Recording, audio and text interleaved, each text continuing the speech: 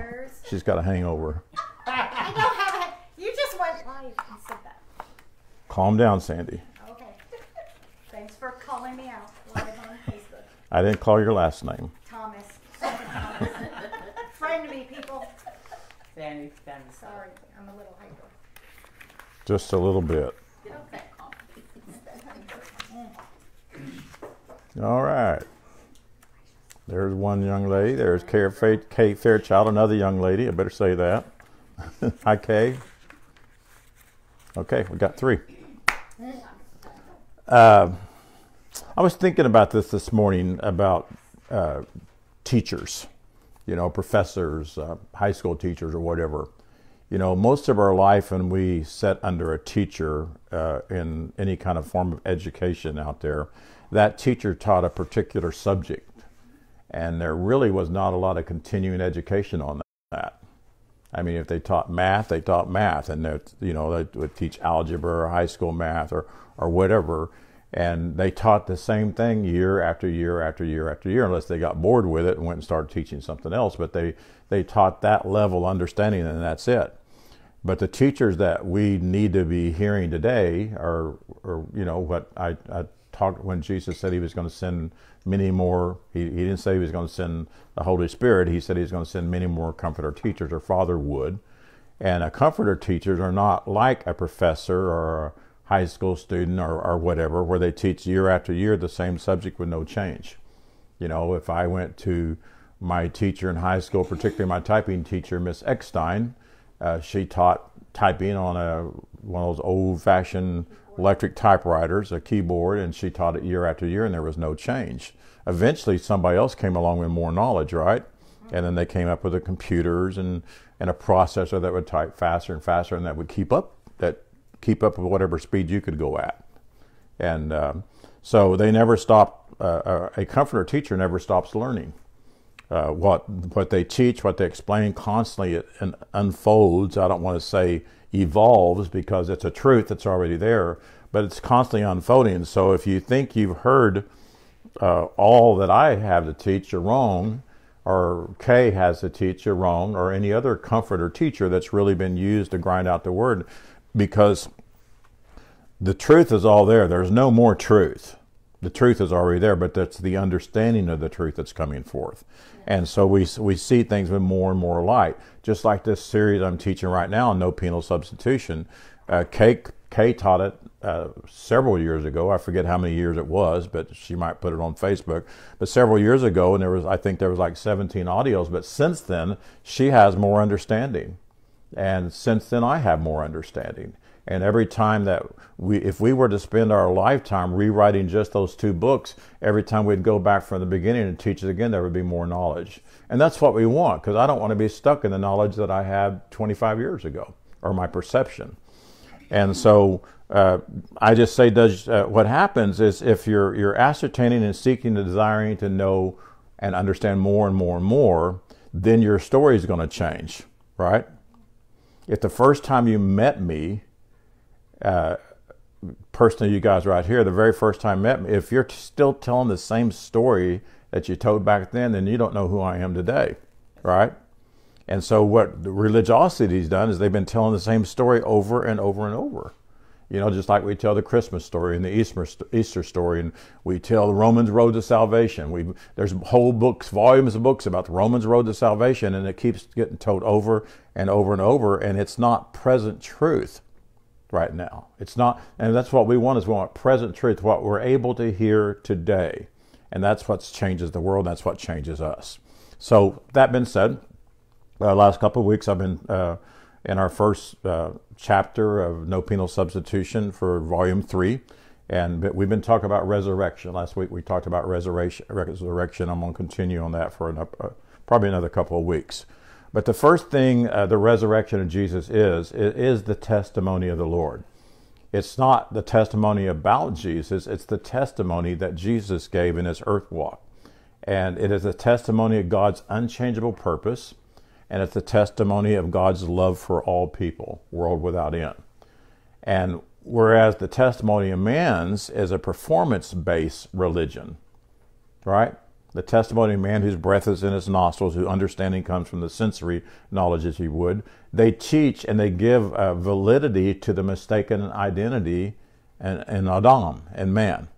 And that's what they do. In all of our lives, every one of us can probably say this, we sat under teaching that really gave a validity to everything we thought, that Adam sinned, and we are of Adam, and we're sinners, and we need a Savior to come and do something for us and pay the price for us to appease our Father. So after man fed on teaching of the knowledge of good and evil, they identified with what was taught.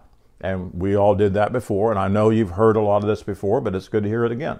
You know, I remember Barbara Ward years ago, she sat and listened to us many, many times. At one time she heard and something clicked and she got it.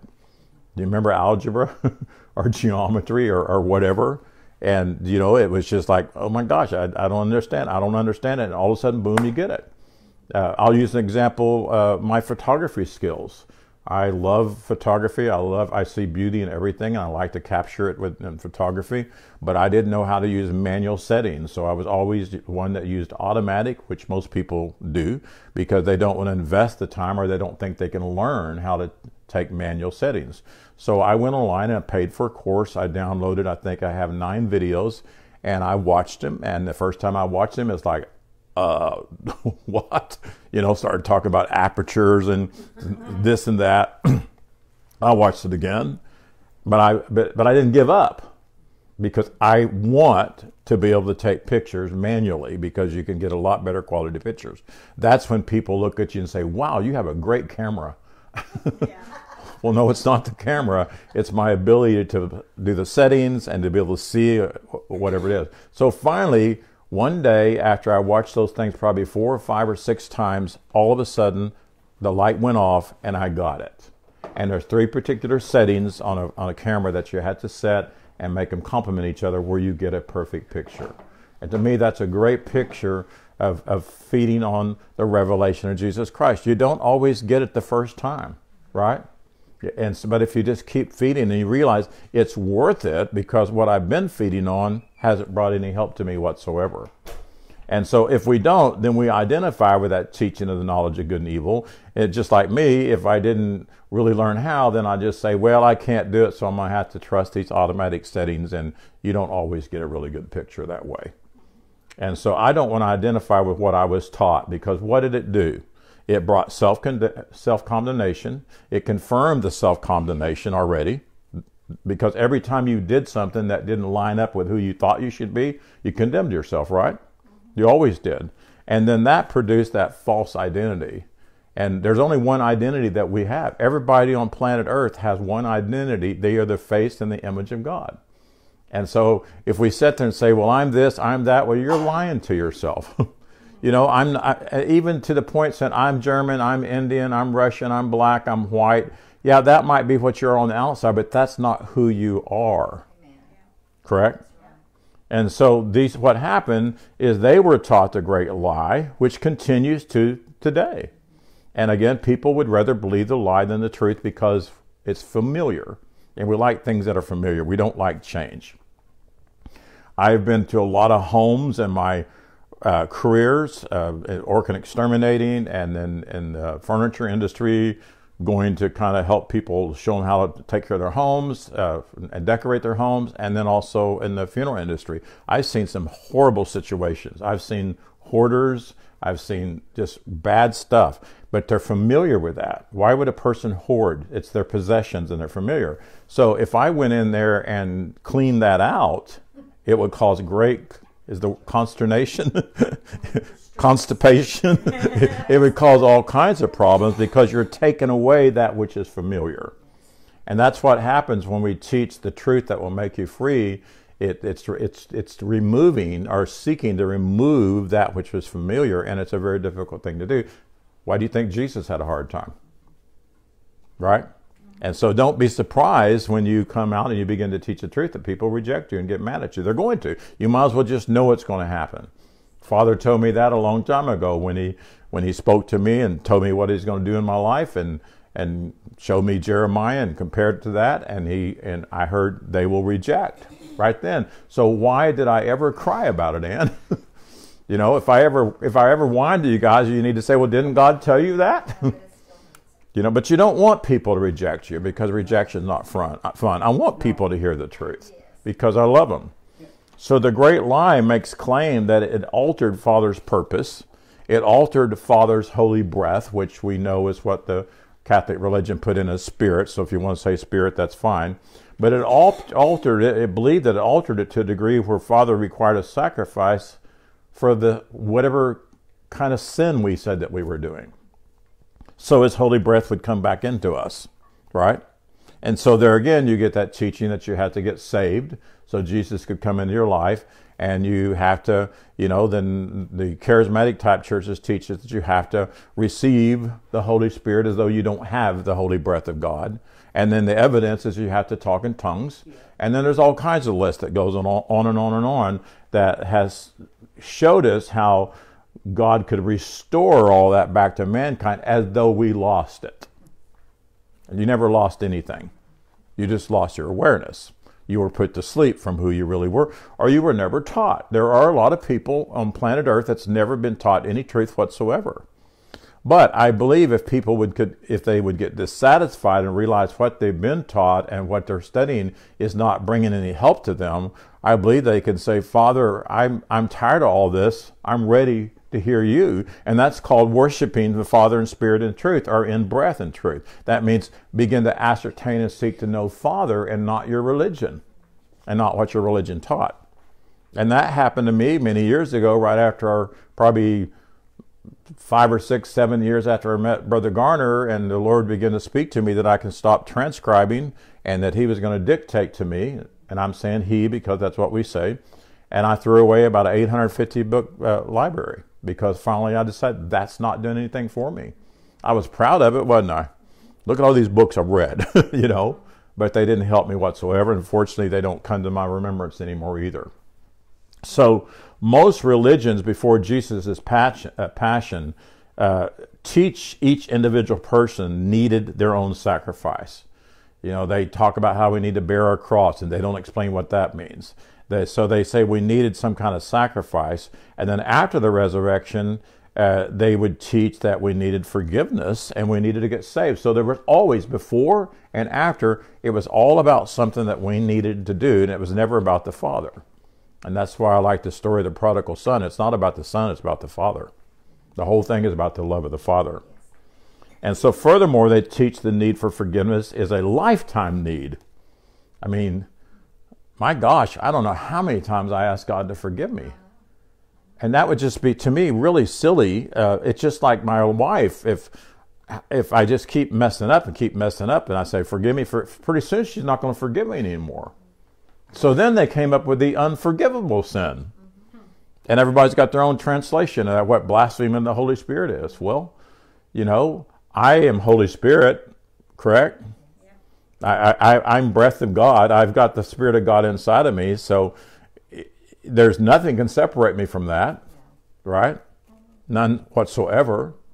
I believe we can grieve our Father just like my children grieve me, but it doesn't separate me from them. It's a grieving like they're sad for them, not a grieving like you've hurt me or you've hindered me. When my children mess up, yes, it hurts me, it affects me, but it doesn't hurt me in their relationship one bit. They're still my child.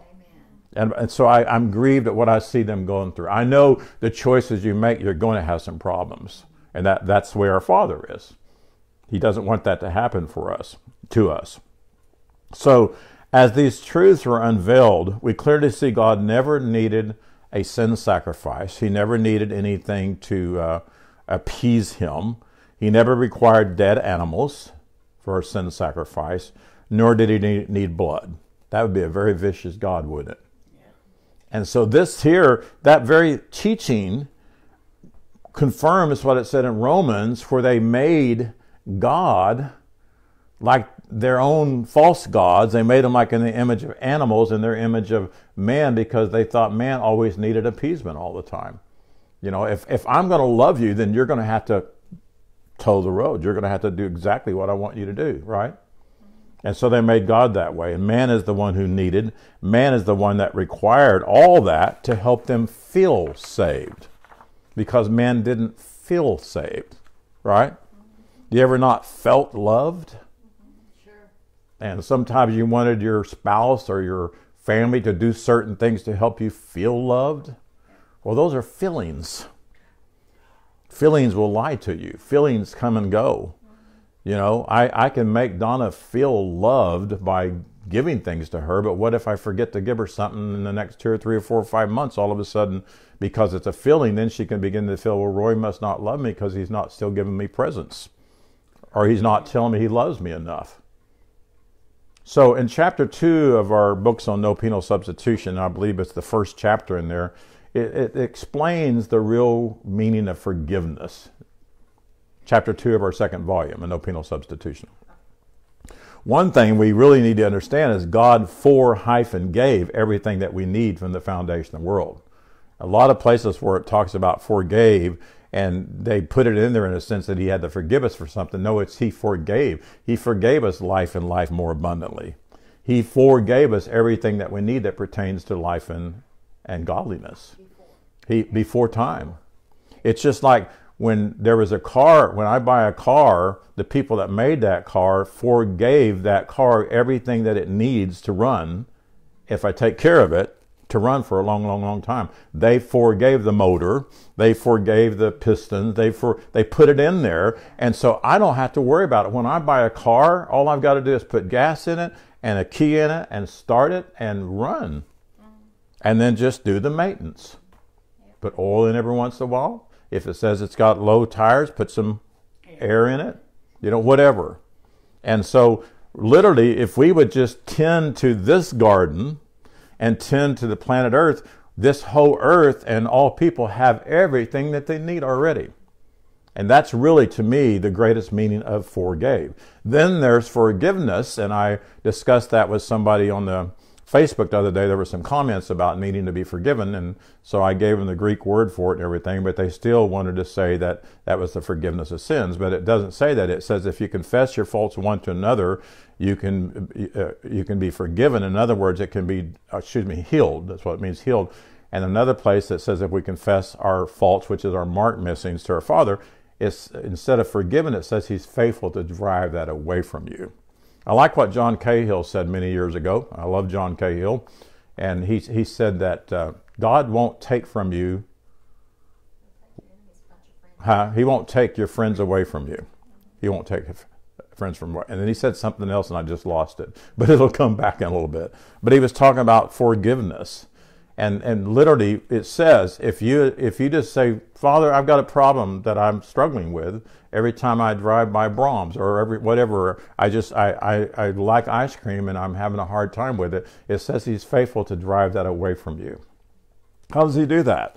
He reveals him as what you need, what you're getting from the ice cream. He reveals that he's the peace. He speaks to you like the Apostle Paul was told when Paul said, Father, I'm struggling with a sin, and that sin is religion. I'm struggling. I'm wanting to use that to try to impress people. I'm thinking maybe if I can teach them a little bit of the law, that I might get them to convert. And he said, please deliver that for me. So it's the same thing. Forgive me, right? It'd be the same thing. And he said, Paul, my grace is sufficient for you. In other words, my holy breath, my spirit is sufficient for you. It's inside of you. Yes. Draw from the mind that your new mind, the mind that you've always had, the mind of Father God. And so we don't need, and it's so hard for people, we don't need to stand around asking God to forgive us all the time. Now that doesn't mean, I can just go do what I want. Well, yeah, you can, but there are consequences to it, and some consequences are very destructive and bring destruction in your life, and that's your choice you make. But there's nothing Father, again, holds against me, and I need to do nothing to cause God to love me more, and I certainly don't need to forward an email to 20,000 people or share a Facebook post to 20,000 people, and I'll be blessed. And I don't need to ask 25,000 people to pray for me so I can be healed. Although, if there's 25,000 people out there praying for me, keep praying. But don't ask God to do something that he's already done. Just pray, Lord, protect Roy and help him as he translates Scripture. Help him to hear you clearly. Yes. Right? Yes. So the resurrection and the period of the Lord revealed Father's eternal purpose for man.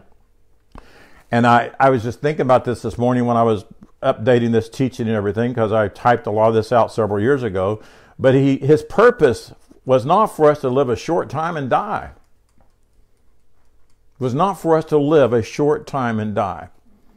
Oh, they lived to be 85 years old, man. They lived a great life. Well, that's time with man. That's not what God intended for us. God intended it for us to live and not be affected by age and time and all that other stuff. So it was revealed to us in man from the before time began, and we could say in Christ if you want to before time began to impinge upon man, before time began to change man. See, we're still aware of time, right? So does it not change us? It does, because we're aware of it. We allow time to change us because we spend so much time thinking about time. Every day we think about time. You know, what time's this appointment? What time's that appointment? I don't have enough time. Or I'm always thinking about time in the future, and so I'm not living in the now. And so Father's purpose was never subsided. It never diminished. It never lessened. It never decreased one bit at all. In 2 Timothy 1:9, it's just, I'm going to read one verse. If you want to turn there or just write the note down. But it says, who hath, and the word saved, but it literally means rescued. Who hath rescued us. What did he rescue us from? He rescued us from a false identity, from religiosity or whatever. But we can also say he forgave us from the foundation before time began to affect us. And it says, and hath called us with a holy calling, not according to what? Works. Not according to works. See, if we would have known our word, and a preacher got up and started beginning to say, you need to fast, you need to do this, you need to serve in the church, you need to do this to please God, you should say, wait a minute, God told the Apostle Paul that this is not by works. Now, I don't mind working in the church, but I'm not doing it to get God to bless me. I don't mind giving people money. I think we should give people money. People who feed you, you should give them. I mean, ask Sue Nickel what will happen if you go to the restaurant she works at and you sit down and they feed you and they bless you with the food and you walk out and don't pay. They'll call the police. And if you don't tip the next time you come in, the waiter might spit in your food. You never know. Don't say that. So it says, but not by works, but according to one's... this is what's interesting. It doesn't say according to Jesus or whatever. It says according to one's own purpose and grace. I have a purpose in me, and I have a grace in me. You have a purpose in you, and you have a grace in you. And it's God's... I don't want to jump ahead of myself. I'll explain it to you in a second. But it says according to one's own purpose and grace, which was revealed to us by Jesus before the world came. By Christ, if you would, or by the future. And Jesus came to reveal it to us. And so, and that was paraphrased, so if you're reading King James. But in this verse, the word purpose is prothesis. I'm sure I'm not pronouncing it right, but it's spelled Prothesis, and it means a setting forth, or a proposal, as an intention. Specifically, it says the showbread as exposed by Father God. Well, see, the table of showbread in the tabernacle of Moses was what the priests were to eat on in the seventh day, and the day of rest. We're in the seventh day. It was a picture of the passion of Jesus Christ. This 6 stacks of bread, 6 stacks of bread. In other words, what Jesus did, what he revealed, and then our identification. And you fed on that, and what was in between those loaves of bread? You guys know. Look at the table of showbread in your mind. What was in between those loaves of bread? You're set on the table. There, it was sitting on the table in a cup. But wine. The wine. See? I knew you knew it. It's so hard when you ask a question. You knew it. But there was wine there because they fed on it. And when they fed on it and they had the revelation, wine represents joy. And so it brought tremendous joy when they understood that. And so this is a real nugget that I want you to see from this. When you go to the root word, it's proithemia, it's number 4388. It means to place before, to determine, and to exhibit oneself. So literally, we are Father God's showbread. He exhibits us through himself. This is the way he exhibits, because you cannot see breath, as I've said before. You can't see wind. You know, spirit is like wind. It affects things. It moves things. It changes things. I mean, wind is powerful. Wind can level a city. Wind can level a problem in your life. Yes, it can.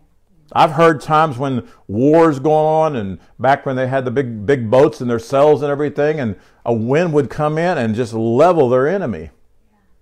Right? It's just talking about the power of wind. And Jesus compared spirit to wind, or breath to wind. So literally, we are the breath of God being exhibited in this earth. And a further Greek word study will reveal other root words denoting an upright and active position, to stand and abide, which are all of humanity's true position. Father put us here in an upright position. We wasn't just some kind of little creature that were coming, and we were here to serve God and to please God, and someday life might be better. And I hate to talk about it a lot, but there's just a lot of people out there that's their hope. One of these days. So it's either going to be one of these days something's going to happen here and God's going to decide to bless me, or after I die, and nobody's ever living, very few people are living as Kathy Sims said, now. You know, she was saying it's now is the time. And the Apostle Paul said it is high time that we wake up. Yes. And so we were grace before time began to affect man with holy breath of our Creator Father. And we never lost it. Never lost it. No matter how people present themselves, no matter how you see them or whatever, they are breath of God, holy breath of God, just like you are. So the Apostle Paul again prayed 3 times for help, and that he would no longer depend on his religious upbringing. He was highly educated by the Jewish system or whatever. And again, our Father said, my grace is sufficient for you. So no matter what temptation comes in your life, no matter what struggle comes in your life, the only thing we need to be aware of is we have the same mind in us that Jesus had in him, which was the mind of God. And if you don't know what to do, just say, Father, by faith, by faith, I make a connection to the awareness of you. And I'm telling you, there's nothing that we don't need to understand that can't come to us whatsoever. We can do it. So Father is always in our life. And if we only reach within, there's no hindrance. There's nothing at all. And it says Son, which is singular, because we are one man, yet many members. You know, when Brother Garner, when we started going there and he taught 6 Steps to the Throne, Paul's System of Truth, I always liked how he talked about the one-man plan. And back then, again, we believed in penal substitution. So we taught that Jesus was that one man and we were in Jesus. Well, we are in Jesus because we're all one. But the one-man plan is the man that we were in from the foundation of the world, the man that God imaged into his mind, Adam. And that's not just one man, in my opinion, it's all men. You know, when me and Donna married and we imaged into our mind that we were going to have 3 children, they're all one with us. They have our DNA, right? So that was our one-man plan with our 3 children. They're one man with many members, many manifestations, many talents, all that, but there's just one man. And so that's why it says son. And I've had a few women tell me before, why do you always say son? Because son has no gender in it, right? So Father did not give holy breath to the Apostle Paul at that moment when he prayed. It was there, right? When I say it, I'm talking about holy breath. I'm talking about spirit. It was in him already. He just hadn't yet tapped in totally. Now, he had some because he was beginning to do some mighty works and mighty teaching, but he just knew there was a hindrance still there all the time, and he needed that removed. So what did God do then? He revealed to him something. You know, if normally if you, I don't know, if I know a lot about your house or whatever, and you say, I find you praying, and God, I need a I need a thimble. I'm going to sew and I don't want to hurt my finger. And you're asking God to give you a thimble, or you're asking me. You come to me and you say, Roy, would you mind going and getting a thimble for me? And I'll say, well, Norma, it's in your top right drawer in your sewing box. You already have one. So, I know that's real simple, but that's kind of what it is. You already have it. So everything we've been praying and asking our Father for, if we would listen, we would hear him say, it's there. There's nothing left out. I know I was a little proud of that cheesecake I made last week. It was fun making up a recipe. But if somebody would have come along in there to me and said, well, Roy, well, you need this in there. So, no, it's all in there. It's all in there. Everything that's needed is in there. I don't need to put another thing in there. It's perfect already.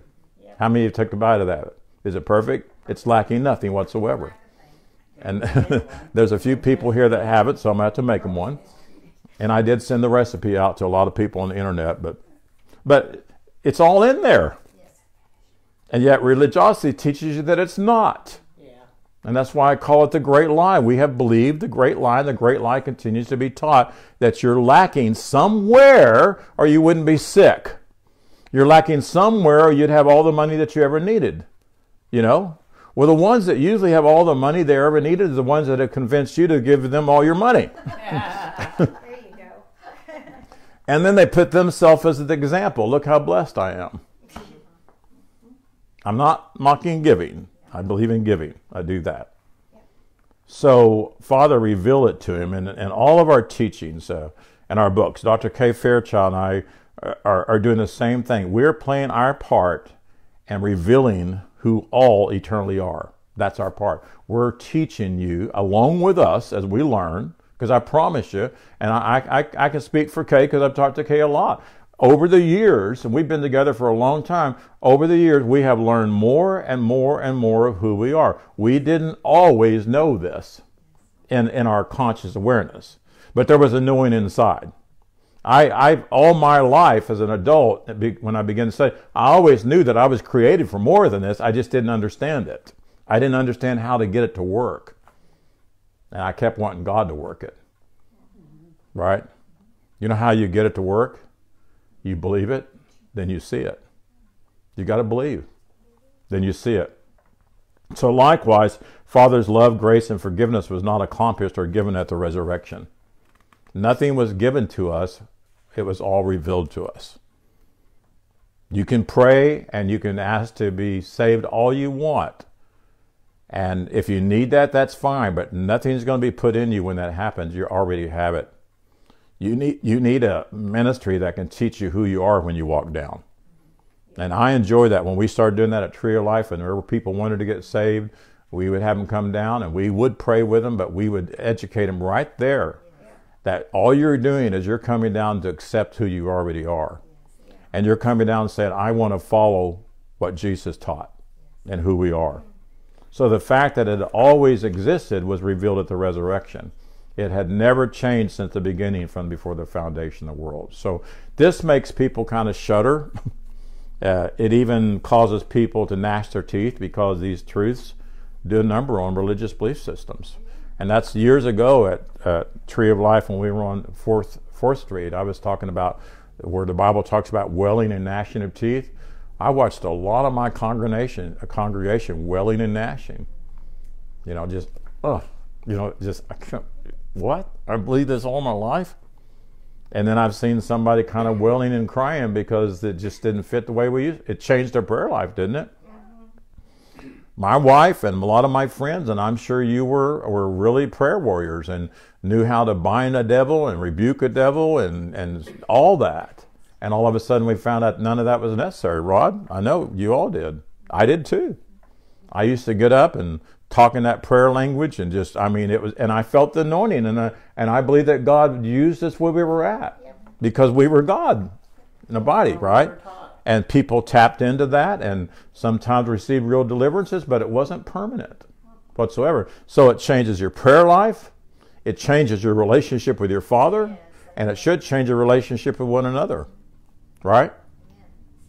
So everything the resurrection was about was to bring a great revelation of truth to men. What we need to understand is that nothing needs to be accomplished in us. We've got to stop that because we still think there's something wrong, right? You know, I'm joking about it, but I'm not. When ministers teach on Facebook live, or even when you guys put a post, what's the one thing that you do when you go look at it after a while? Did anybody like it? We go look for the comments, right? They condition us to do that. And so if you put a post on Facebook and day after day nobody liked it and nobody put a comment, honestly, how do you feel? Most people. Nobody's going to tell me. Heck with them. They don't love me anymore. Nobody's following me. Nobody cares, right? I understand. Yeah, and then these sermons we can put on there, and all of a sudden there's 400 people watching them every Sunday, and it gets exciting. Sometimes, one time in mine, I had 1,000 watch one Sunday, and I got to go back to that sermon and preach that one again. But then there comes time when all of a sudden, I was talking to Kay about it, all of a sudden you begin to see less and less sometimes. And then if you're getting a little insecure about that, then it's a problem, right? And you begin to think, uh-oh, something's wrong with me. They don't like what I'm teaching, so I need to change it. I'm just talking about how feelings can do that to you. And where the truth is sometimes people are busy, sometimes it's a holiday, and all of a sudden sometimes, and they are now, there's a lot of preachers preaching truth today, right? So it doesn't matter. But we're always trying to figure out how to please man and please God, and we don't need to please either. Just be who you be. It doesn't matter if there's 5 people watching you or 20 people watching you or millions of people. Your job is to hold out the bread and wine of truth and not beckon people to come. If they want to come, they'll come.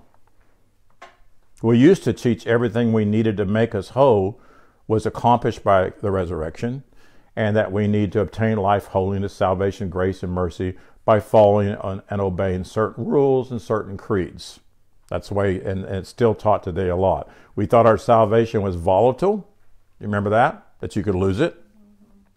And depended on our perfect behavior, our ability to obey rules and regulations, so we were constantly asking for forgiveness over and over and over. So if you attempt to quit something you see as a hindrance to you, you fail at it, you judge yourself, and then you condemn yourself.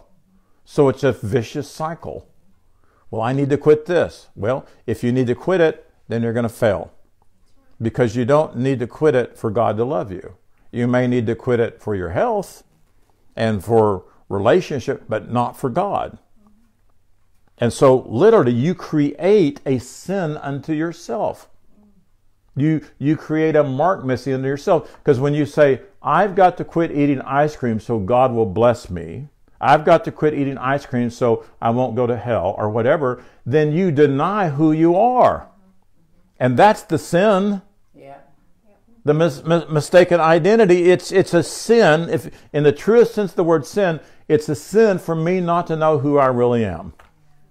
I've gone into people's homes, I've seen the way they live, and I say, that's a sin.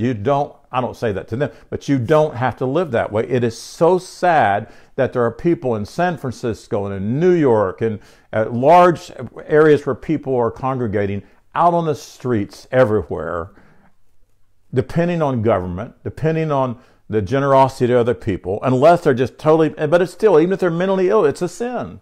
Yeah. It really is. I was with my niece, Tamara, the day before yesterday downtown. We went to the courthouse downtown. And we were walking down the street, going to the car, and I don't even think Tamara paid attention to it. But there was a homeless man there, and he was going through a trash can. And I watched him because I was away from him, and he was digging out cigarette butts, because he was going to go smoking. And then he found a sack from some restaurant, and he opened it up. And there was a fourth of a piece of a sandwich in there and other food, and he just began to eat it. And no telling how long it had been in there, but that's a sin. That's how I use the word sin. It's just a sin that you have to live that way when you don't have to. You really don't. And that's about as bad as what we do in the church. We go get dung and we eat it and think it's going to change our life, and it's not. I shouldn't say the church and religiosity. So if you attempt to quit something again that's hindering you, then literally you create a sin unto yourself. And you do that as if there were a particular sin to be removed to get God to love you. How do I know these things? Because I've done it. And sometimes there's that thought that's still up there, and I know how to cast down a vain imagination. I just say, that's a lie. That's a lie from the past. And I just say, flee, go away from me whatsoever. So the need is to stay in this constant communion and stay in this constant conversation with our I am, or I exist, I exist. In the book, in the Genesis, where it says, I am that I am, it actually says, I exist, I exist. So I exist, I exist. We're the plural, right? So we need to be listening. If you want to do something, practice listening. That constant listening that leads to holy breath.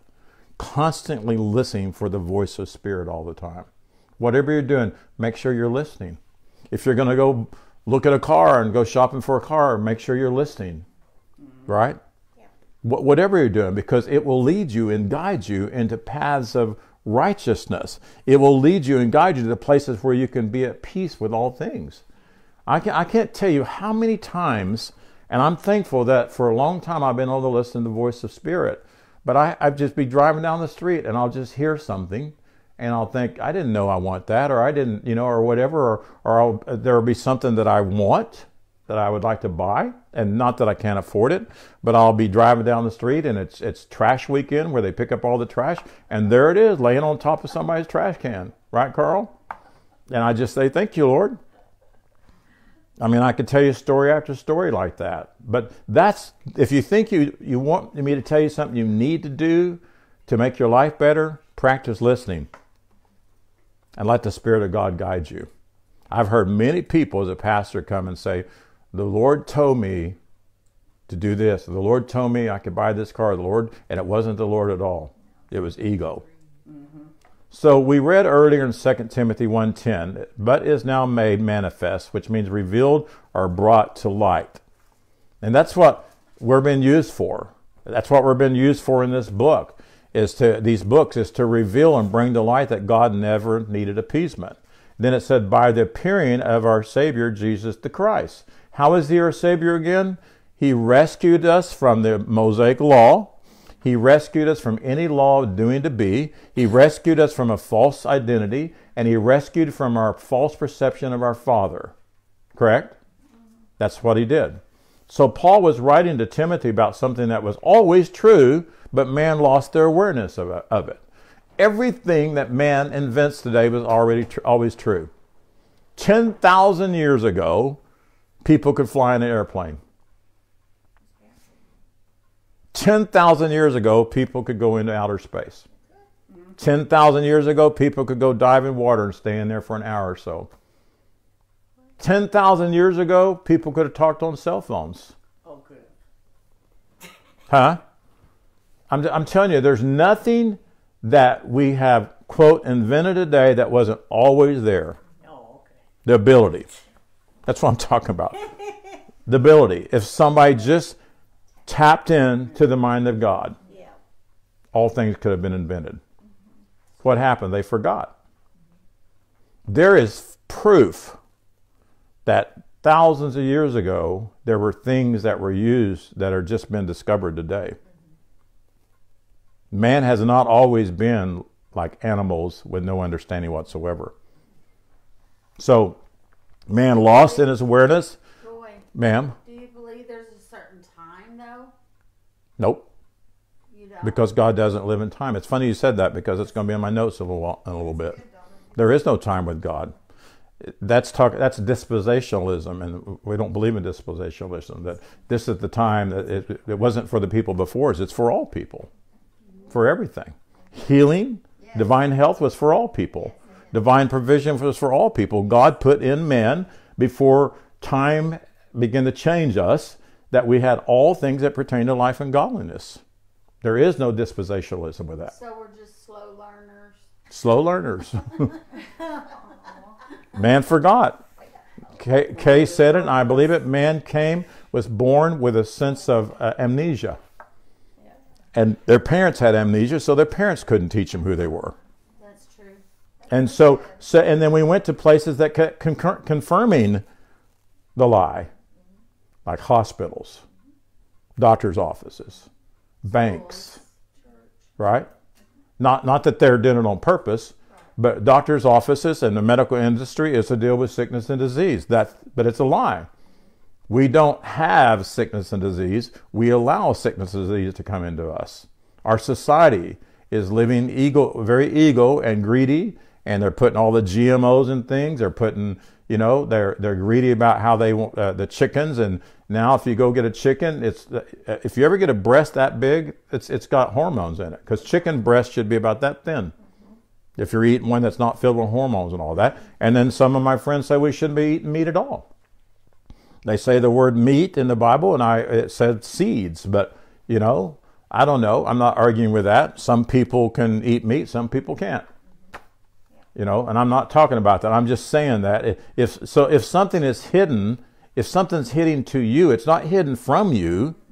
It's hidden to you. It's because you need more light to find it, which would again reveal it to you.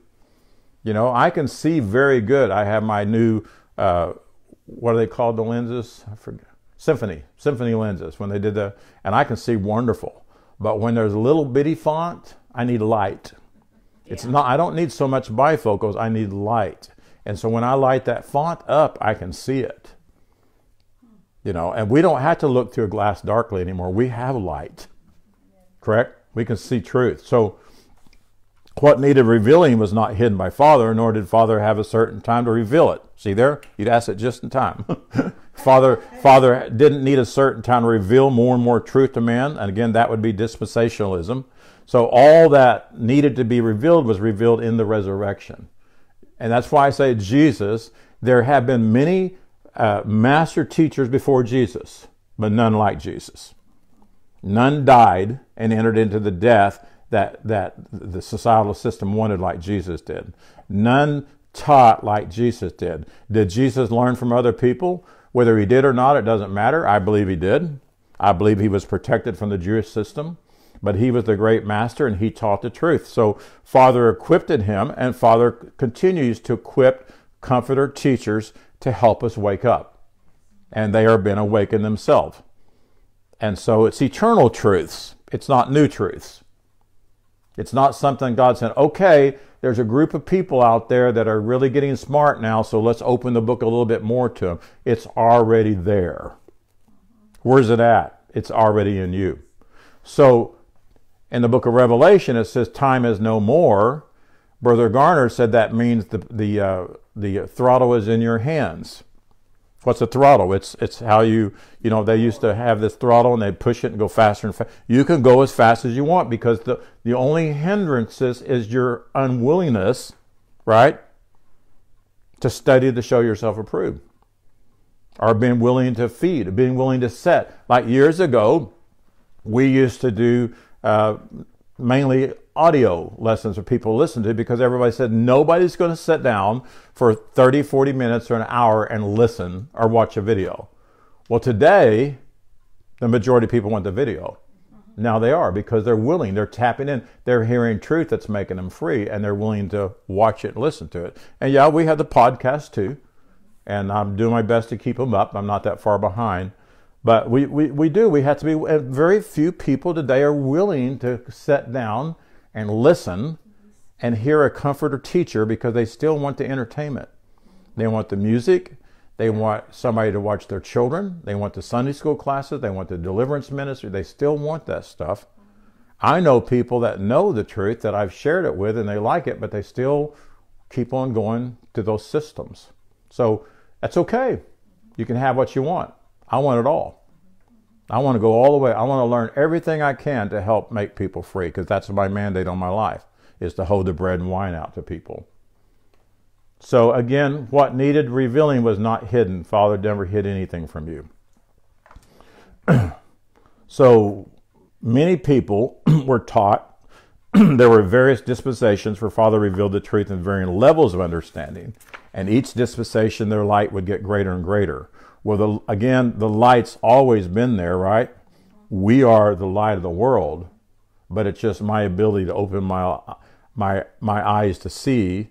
And what I've got to do is I've got to free myself from that which hinders me from doing it. One of them is I don't have time. Correct?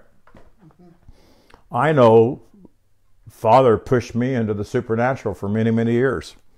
A lot of people won't understand it, and I've talked about it a lot, but when Father told me what he was going to do, I couldn't stop. I began to type and write and study and feed, and 7-8 hours a day all the time, and late in the night, and I couldn't stop it. And I enjoyed it. And working my full-time job and doing Donna's duties she wanted me to do for her all the time, and lots of time and more time. And no. But if I printed everything out that I wrote over those years, it would fill up a pretty good sized library. And you know what? I'm saying that because today, if God spoke to me and said, Roy, I want you to write 85 books, and I want you to write them on the book of Genesis, which is hundreds and hundreds of pages, and I would say, Father, I don't have time. I would. You know, if I just heard this, well, but if I just get involved in what Father wants me to do and just do it, don't worry about time, you'd be surprised what can happen in your life. And that can apply to your day-to-day life. Everything. Yeah. So, for an example here, we know that Enoch and Elijah knew things way back in their age. Knew things that we don't know yet even. Had great understanding. What was decreed and declared is not bound by time limits or time appointments. It's eternal. Does that answer your question? Yeah. It's not bound by time. We're the only ones that can hinder it. Yeah. The word dispensation is like I think Kay said this, is like a ketchup bottle. It's a dispenser, right? There's ketchup inside that bottle, but you have to shake it and it dispenses. The more you shake it, the more comes out. So the word dispense is much better. So what has gone on throughout time, it's a dispensing of the gospel. It's a dispensing through man. It's man been willing to give it out and give the truth out. And it's through people who are awakened. And do you think God wakens you up? I think you come to the end, really. I don't think God just says, okay, let's wake Norma up, she's ready. But I think the very Spirit of God is and the breath of God and the knowledge of God is in us. And as we become ready, then it's released. Correct? Yeah. I don't want to be gross, and I don't think this is gross, but you have a bladder inside of you, and you have a kidney, and it's where the water comes out of, liquid comes out of your body, the toxins, right? And it's there, but it's up to you to dispense it. Unless there's something wrong with you. And then you're just going to dispense it anytime you cough. The women understand that. Men do too, though, don't they? Oh my gosh. But see, so it's there, but you've got to be willing. And see, sometimes there's a prompting in your body that you need to go dispense, right? Well, sometimes there's a prompting in you that you need to dispense the word of truth. Yes. And that's when you listen to the voice of Spirit.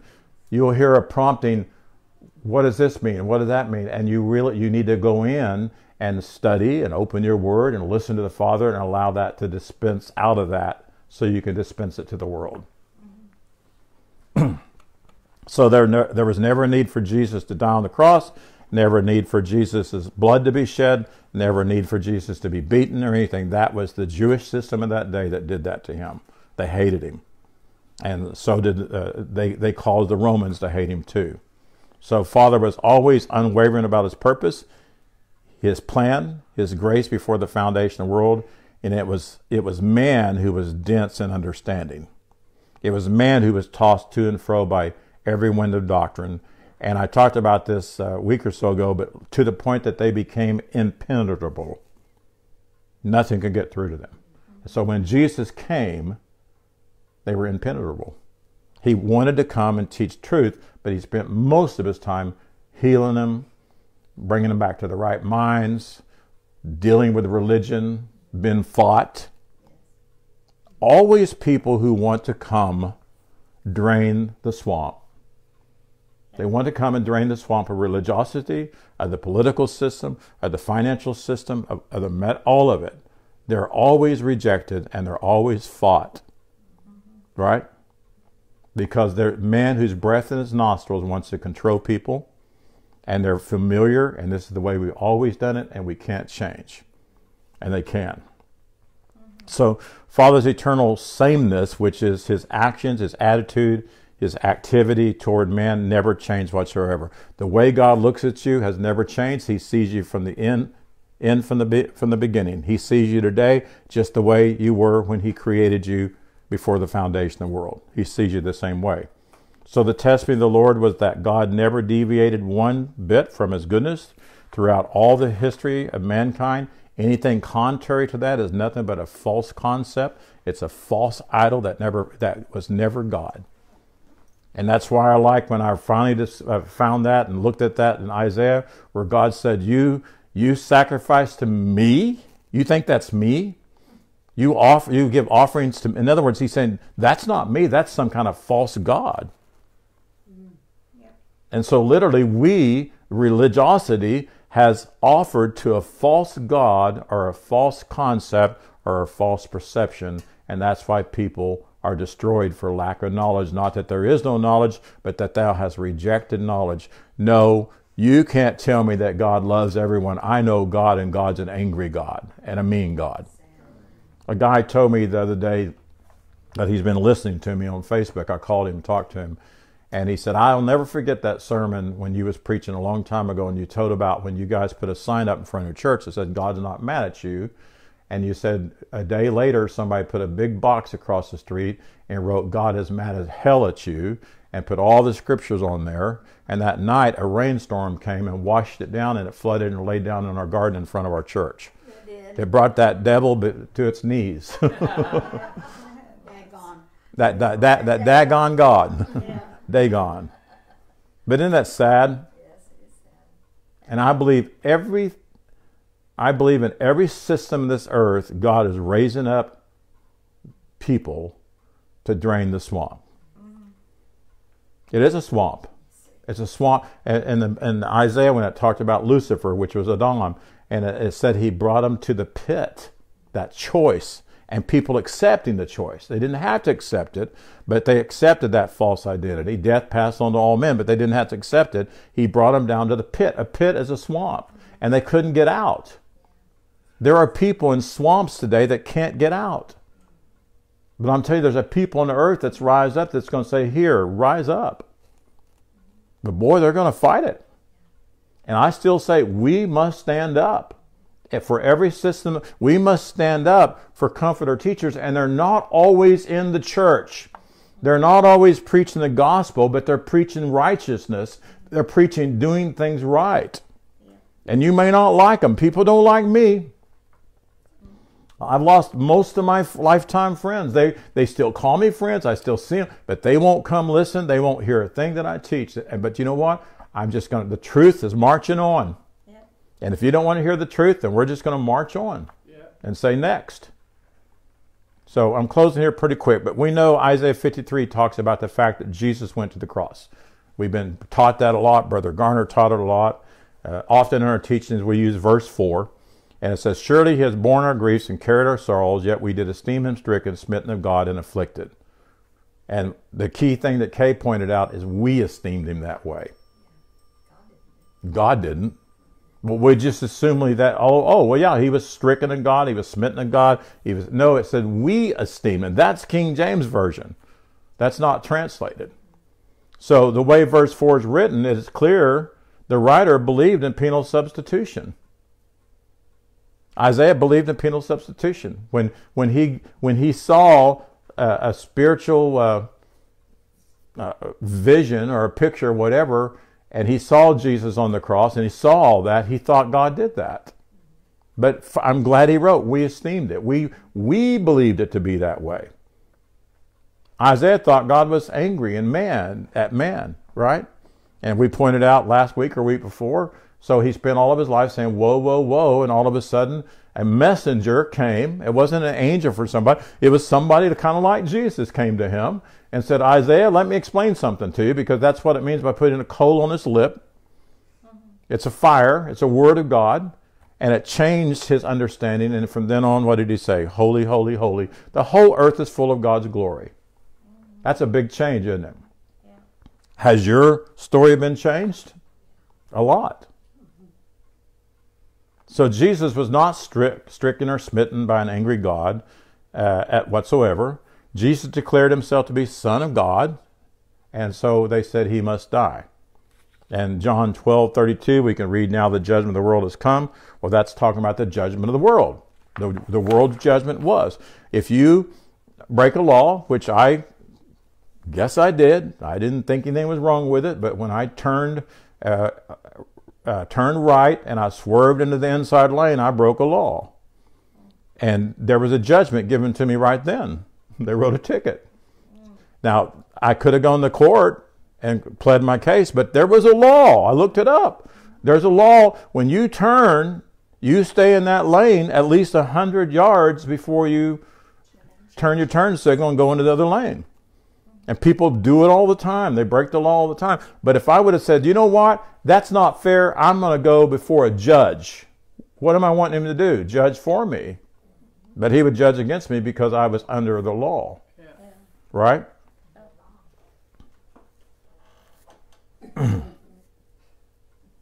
The world keeps putting ill judgments on us. Don't receive it. Let it pass. The stuff that's been put in your brain for many, many years, let it pass. Paul said, casting down vain imaginations. What's a vain imagination? God's mad at me. God's not blessing me. I need God to bless me more. I need God to give me a husband. I need God to give me a wife.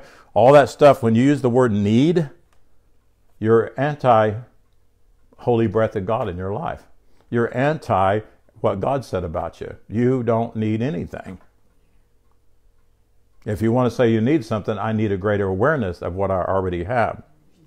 So as we progress in this greater understanding and possess the light of the resurrection, which was Jesus and Jesus' appearing, what we'll see, that revelation of the truth of an unchanging God will come to us more and more and more.